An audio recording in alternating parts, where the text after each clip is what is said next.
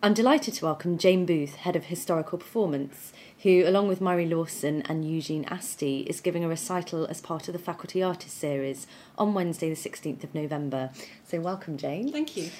This recital is the first Faculty Artist recital you've been involved in. Are you looking forward to performing in front of your students and your colleagues?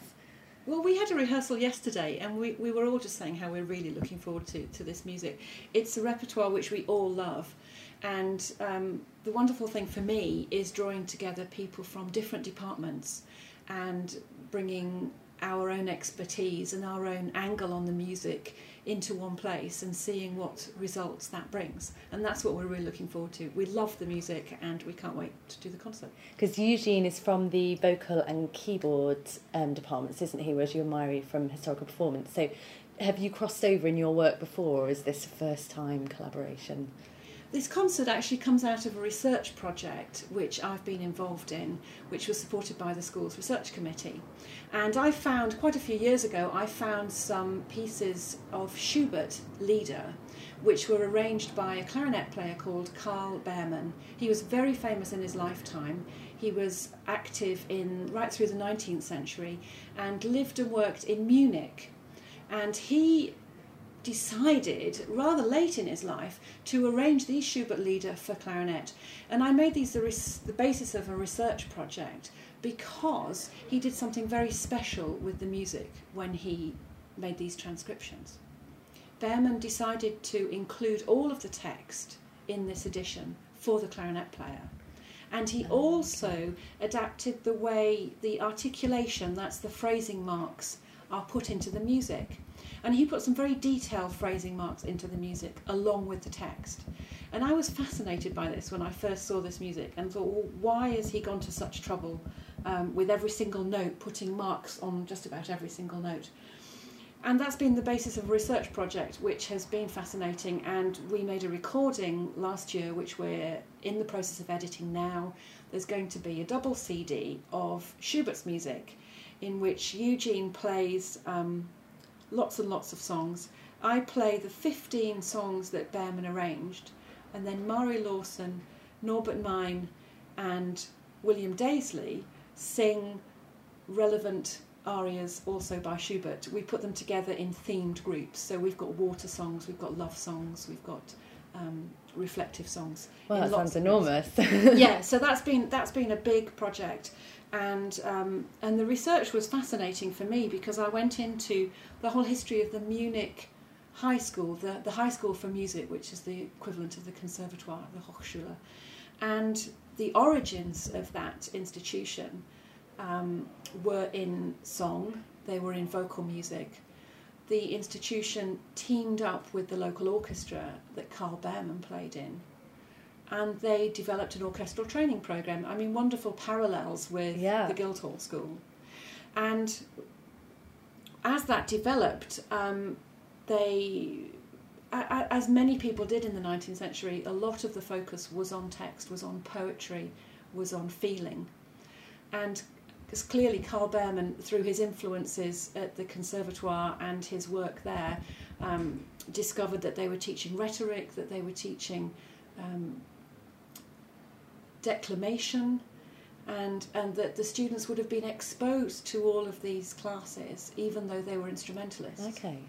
And so it seems really logical then that he might decide to make transcriptions of these Schubert songs and include the text, because text was so important in the mid to late 19th century.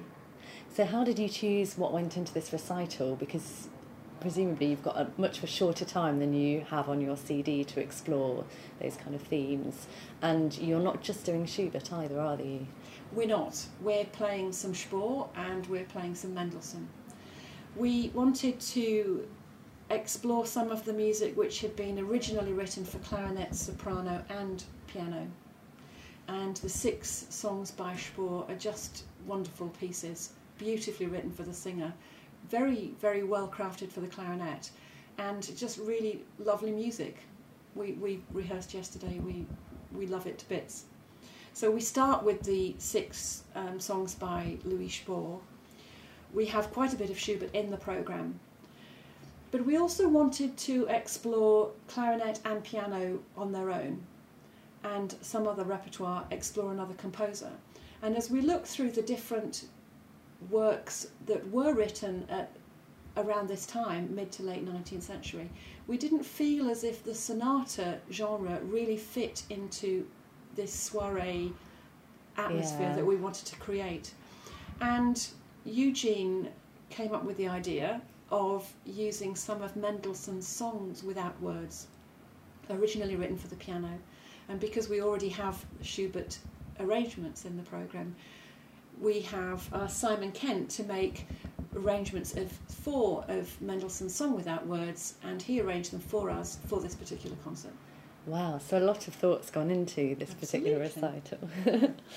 Well, being a head of department is a very busy role, I know, and you're also very much a performer and you're researching as well. So how do you balance all these roles? And presumably they inform each other to an extent, do they? Yes, well, I love leading the department and working with my colleagues on the development of the whole early music repertoire, which spans Renaissance, medieval, right through to romantic repertoire. It's great to work with colleagues and to see how we can take the programme forward. But I haven't ever wanted to give up being a performer, and more I'm interested in performing works which I've put some research into. It's not really about playing music that I've played before. I'm really interested to look at sometimes the neglected repertoire, but also just to know much more about the repertoire I am playing, and to do my work and do my reading and see if that changes the way I want to play. I think it's really important always to have a fresh approach to performance, and historical performance allows us to do that. The knowledge that we have on the instruments of the past, or the editions, or the way in which the musicians worked their lives and experiences, can always influence the way that we see the music, and that's constantly changing. So I just really enjoy trying to apply some of the things I've learned to the concert performance, and more that's integrating ideas of improvisation and ornamentation, and having perhaps a freer approach to the written text, and exploring where that takes me. And is that something you encourage with your students as well in your teaching? Where it's appropriate, yes. It's not always appropriate to meddle with the score, but I think there are certainly in classical repertoire it was generally expected at the time that what was on the page was a starting point, not an ending point. And it's good to see where we can go with that kind of approach. Well, I know the Historical Performance Department has been busy working with some exciting ensembles and performing in London, outside of London. So can you give us an idea of what projects you've got coming up in the next few months? Well, actually, next week is quite a busy week. On Tuesday, we already have a performance of Polish Baroque music with the vocal consort led by Eamon Dugan, and that's in our collaboration with the 16, who have mentored the students for the last 3 years now. That's been a very exciting project, and I know that next term they'll be working on Arvo Pärt, which isn't exactly early music, but I think the approach that Eamon has with the score and his approach with the singers is very much valued, and I'm really looking forward to that project too. With the Baroque Orchestra, we have a side-by-side session next week with the Academy of Ancient Music. Okay. That's beginning a new project with the Academy of Ancient Music. They're going to be involved in masterclasses and coachings, and we're going to be looking at some of the repertoire that they'll be performing over the next few years and seeing how we can get involved with that. So Academy of Ancient Music, that's a new initiative. And certainly next term coming up, we have our first foray into sword fighting with Andrew Lawrence King, who's going to be putting on Combattimento, complete with sword fighting and everything that goes along with that. So there's plenty to get our teeth into. We probably need a bit of health and safety training along the way. Go to the drama department. Well, finally, a lot of people would say it's a tough time to be a music graduate or somebody coming out of music college, and obviously your students are very specialist in what they do. So what advice do you have for young graduates, particularly those coming out of historical performance related study? Well, I'm very happy to say that the students who've graduated from this programme in the last couple of years are all doing exactly what they wanted to do now. Which is brilliant. Which is just brilliant. Some people wanted to go into vocal ensembles, from which they will take step-out lead parts and they'll develop into soloists. A number of other people have formed their own groups and they are performing on the radio, in concerts, in festivals around the UK, and hopefully that will develop into an international profile as time goes by. Certainly a number of the students have become involved with their teachers in those ensembles and are getting good exposure and fantastic experience. I think the thing with historical performance students is to do your research and to develop your own programmes, be individual, find the place in which you can be most creative and really express yourself, and be willing to put yourself out there. And the work will come. And the work will come. Brilliant. Well, thank you so much for talking to us, Jane. And we look forward to your Faculty Artist recital with Murray and Eugene on Wednesday the 16th of November. Thank you. Thank you, Jo.